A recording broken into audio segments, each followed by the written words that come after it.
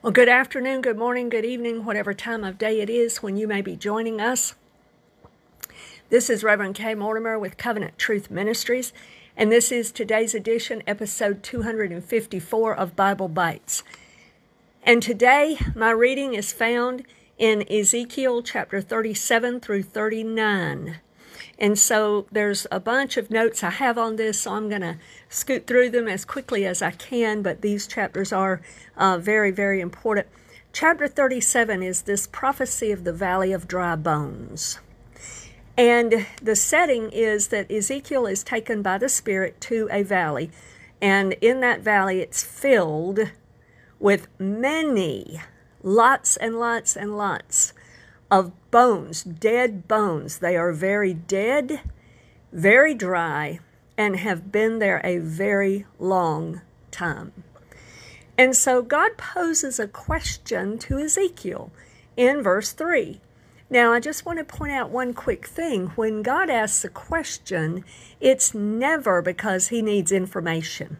He never needs you to tell him something he doesn't know. He always asks questions to bring revelation instead. Something needs to be uncovered. Something needs to be revealed. Something needs to be discovered. For instance, the very first time God asked a question in the Bible is found when God called for Adam, and he said, "Adam, where are you?" God knew exactly where Adam was, but God needed Adam to know where Adam was. God needed a revelation to come to Adam that their condition and their relationship has now changed. And Adam is now running and hiding from God instead of looking forward to divine fellowship with him. So God poses a question. When God poses a question, it is for revelation purposes. It's for discovery. So he poses this question, and he says to Ezekiel, "Son of man, can these bones live?" I love Ezekiel's answer. He's like, "Oh, Lord God, you know." I can relate to that. It's like, I don't have a clue, Lord, but you're the one who knows, so you tell me. And so then God does begin to tell him.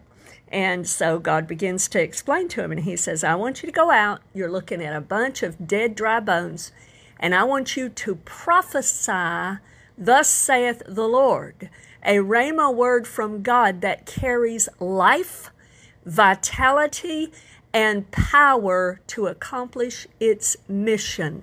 And that's what Ezekiel was told to do. So Ezekiel goes, and God tells him exactly what to say. This is the living word from the mouth of the Almighty God, and it works. So he tells him, he says, "You prophesy to them and say to them, O dry bones, hear the word of the Lord."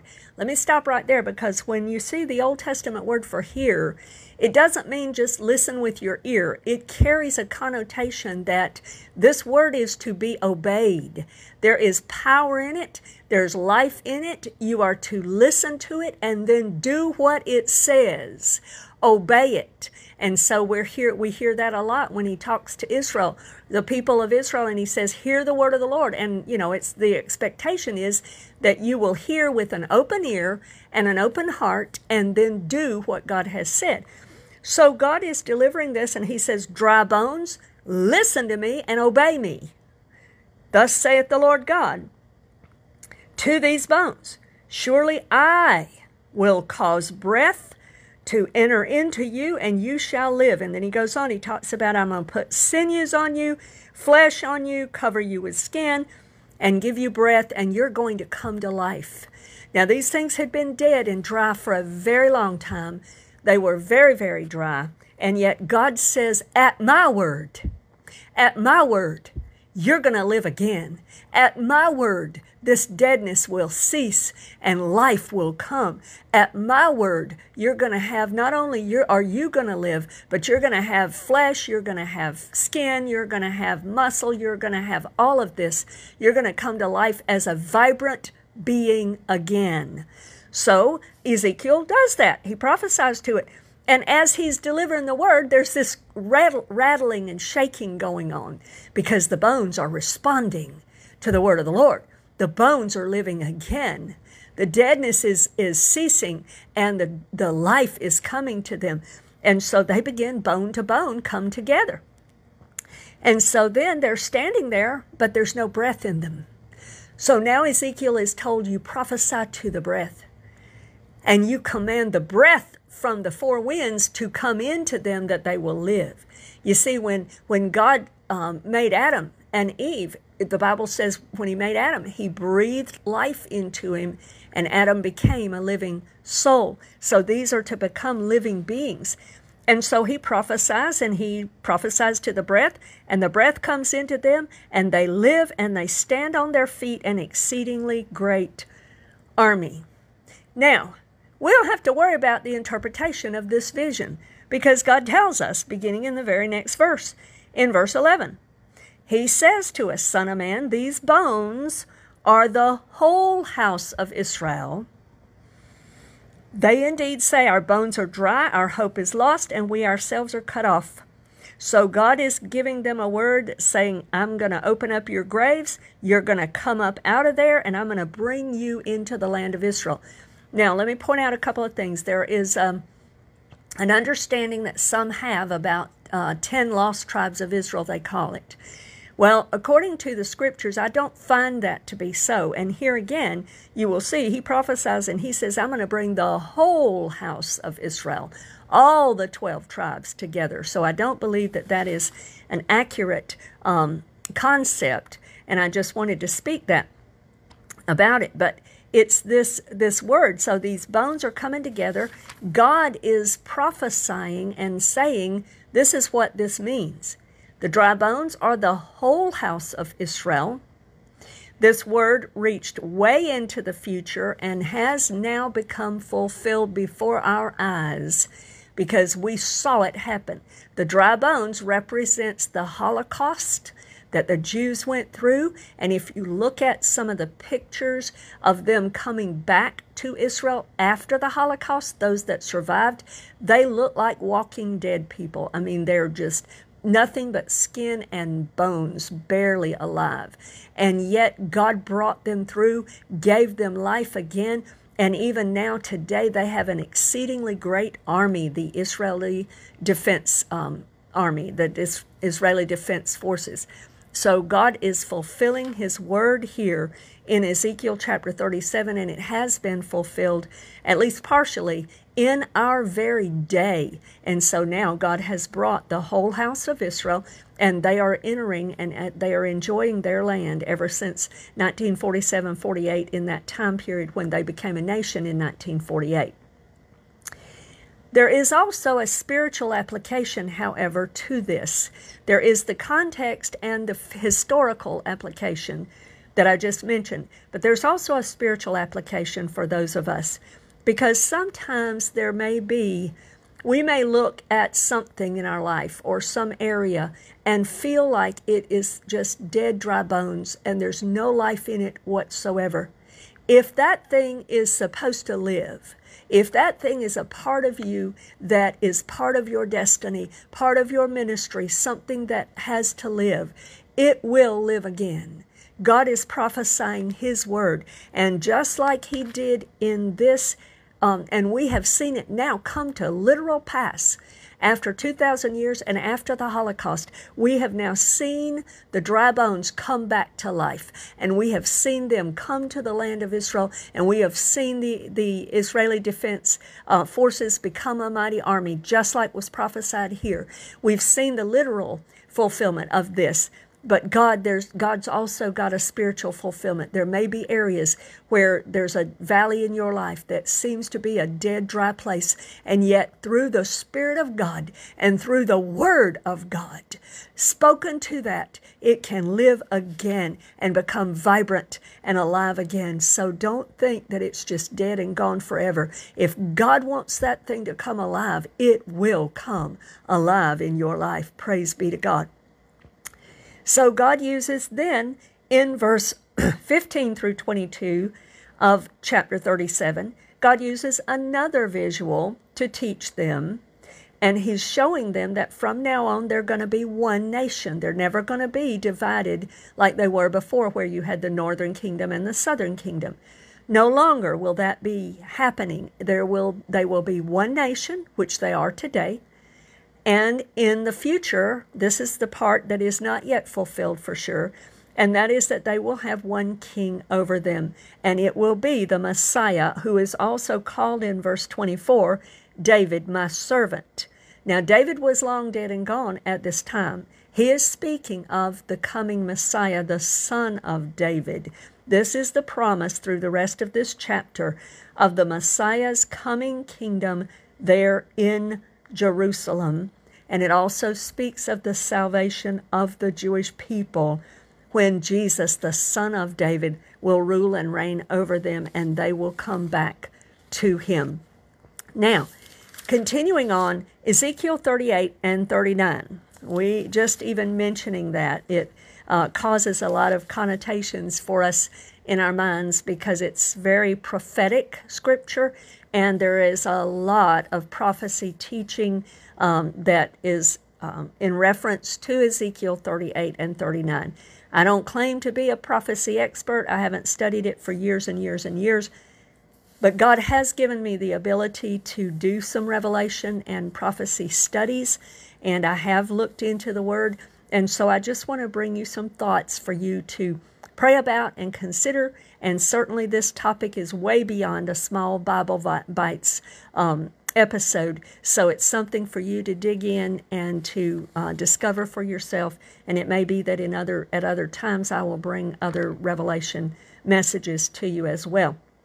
But let me just speak to you about what I gather and what I can understand from what the scriptures say right here from the very words in Ezekiel 38 and 39. This is prophetic of what we typically call the Gog and Magog war, which is yet to be fully fulfilled. It has never been done yet. The nations of this coalition that are going to form this military coalition and become engaged in this campaign, the best that we can determine from these biblical names are going to be Iran, which is modern-day Persia, Sudan, which is the modern-day name for what the Bible called Ethiopia here, Libya, Turkey, which comprises what the Bible considered to be Gomer and Togarmah here, and Russia, which the Bible considers to be Magog and calls Magog. And Gog is, or Gog, as the Hebrews might pronounce it, is the leader, probably a Russian leader, I'm assuming. All of these countries are now becoming allies and are gathering in league together. So I see the stage now being set for this to occur sometime in the future. Now, I'm not going to even predict anything about when that will happen other than what we can surmise from the scripture. But these groups of nations with this Russian leader, I'm assuming that's what Gog represents, are going to form a military campaign and flood into Israel. But it will occur at a time when Israel is dwelling safely without walls. That is not the current status right now, which leads us to believe that some of the other wars that are prophesied in the Bible happen prior to this war. For instance, Psalm 83, because Israel now, as you know, is surrounded by some very dangerous enemies, and they live under threat all the time from Hamas and Hezbollah and some of those things. So they are not in a place yet where they are dwelling safely without walls, which is what this designates. So it's a future event to come. The goal of this coalition is to take plunder and beauty from Israel and from bounty from Israel and from the land. They want to go in and take the resources and take the money and that kind of thing, because Israel has some vast mineral resources and other things, oil and different things that have gas and stuff that has been found there. Verse 13 mentions that there are other nations that question this military campaign or question their motives. Perhaps these become allies of Israel. We don't know who all these represent. They are listed in here as Sheba, Dedan, the merchants of Tarshish, and all their young lions. Some have portrayed possibly Europe and America in that particular listing there, as well as perhaps even Arabia and some of the other places. I don't know exactly who all these particular nations represent, but they're going to, in a sense, almost kind of ask, well, why are you wanting to take booty from them, and they question their motives, perhaps in Israel's defense in some way, though this does remain unclear. Then when we look at verse 14 through 23 and continue on in chapter 39, to me, this gives me some more clarity on the potential of when this particular battle falls in the calendar of future events.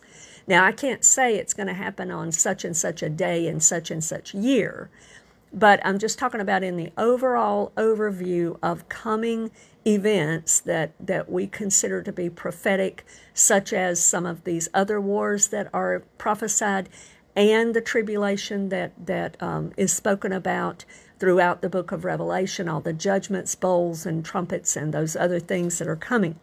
I can't state specifically, but I do believe that when we look at the Word and we try to leave off preconceived notions and ideas and just let the Bible tell us, it will speak to us. And so I'd like to propose that to you right now.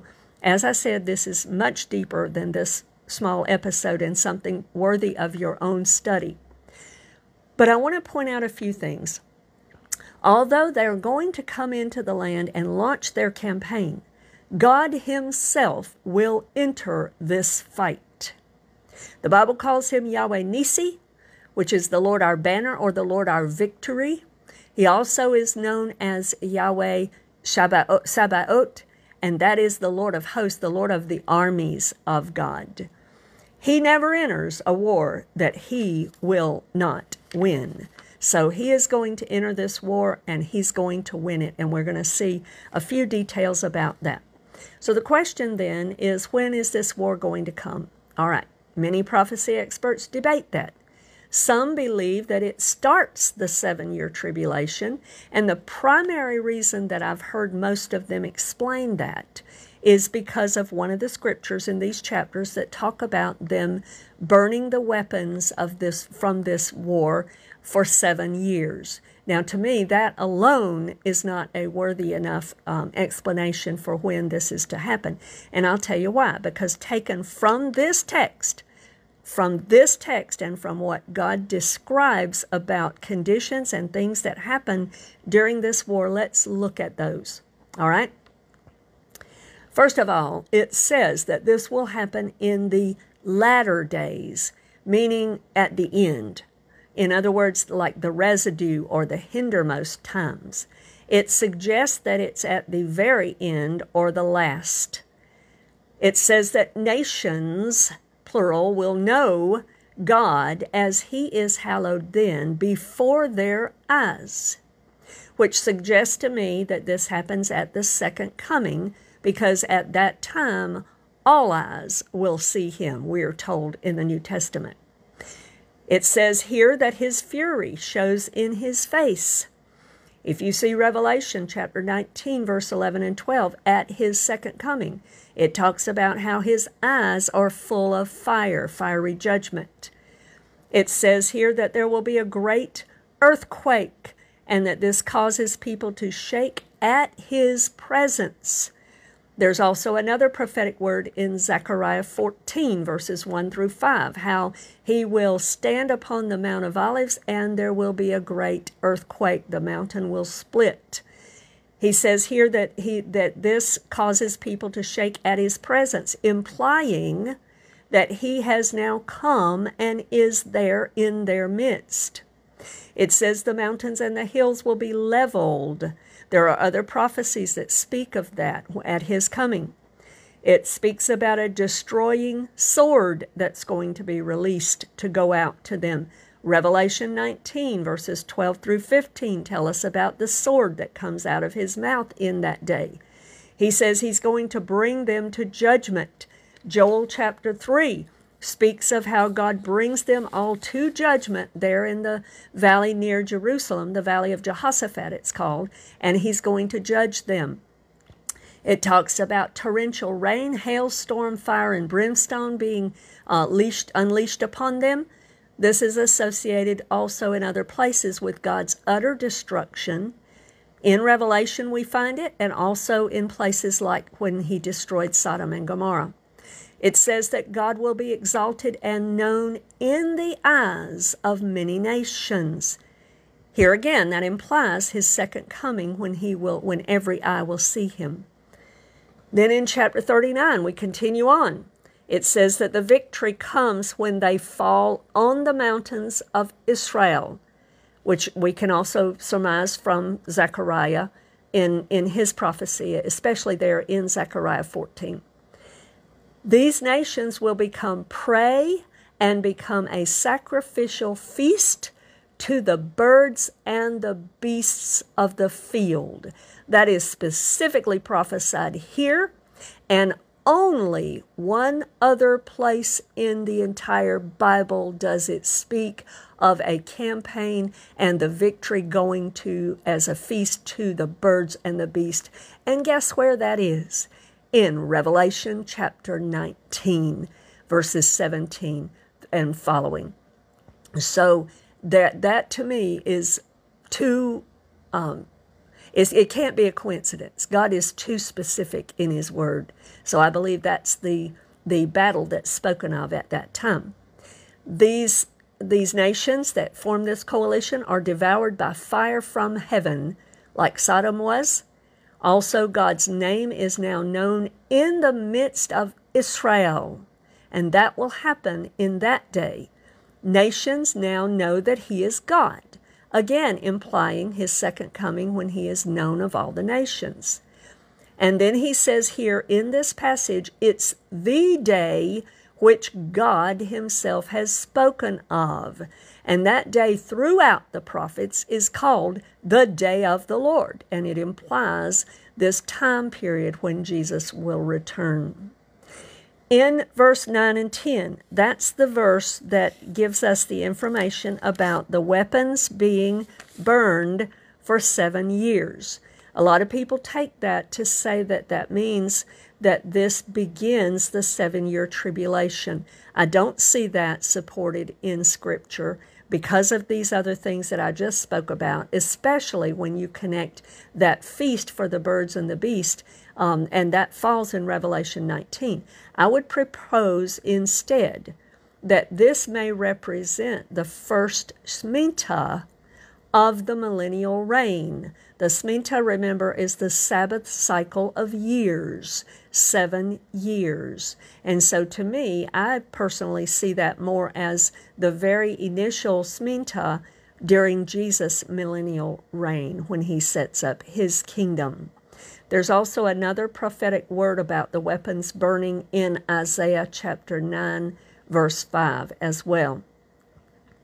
So this does not mean that their campaign ushers in the tribulation just because of this 7 years, in my opinion.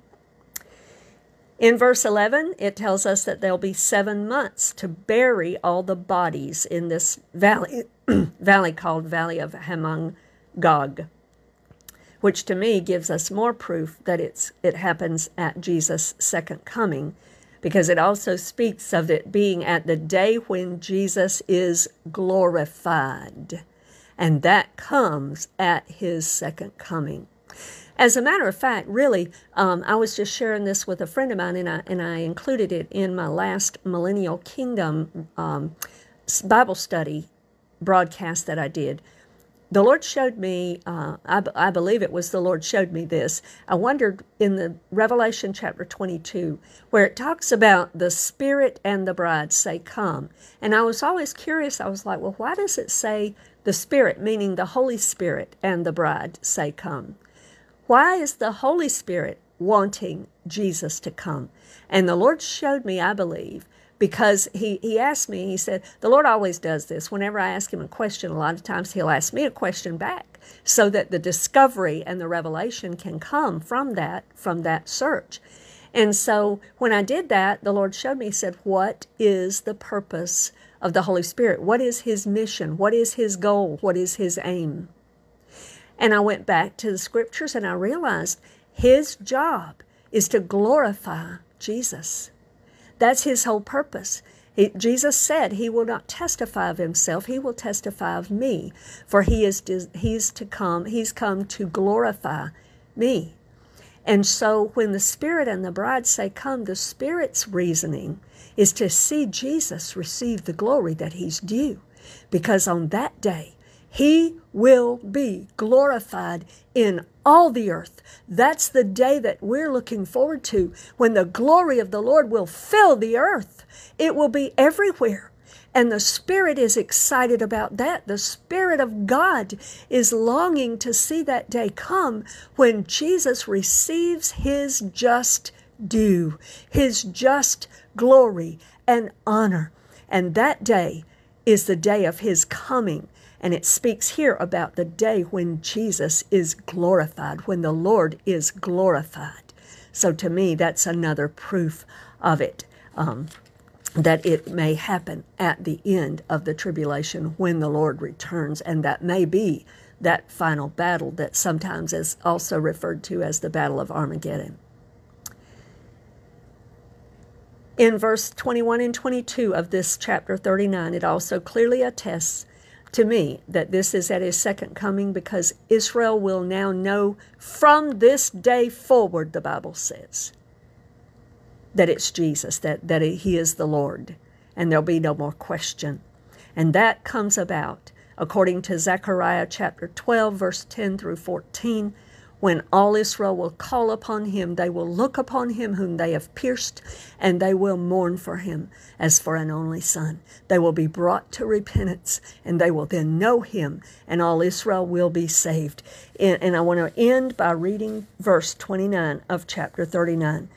And I will not hide my face from them any more, for I shall have poured out my Spirit on the house of Israel, says the Lord God. God's not done with the nation of Israel. He is going to draw them to himself. He's already doing it. And many Jews are coming to faith in Jesus even right now as the Messiah and seeing him as their Lord and Savior. But in that day, all Israel will be saved. Paul prayed for that. And Zechariah prophesied about it. And that's going to happen. God's not done with the Jewish people. He's going to draw them to himself and be glorified in their midst from that day forward. Praise God for his word. I trust this has been a blessing to you. Lord willing, that you can join us again for future episodes of Bible Bites. God bless you today.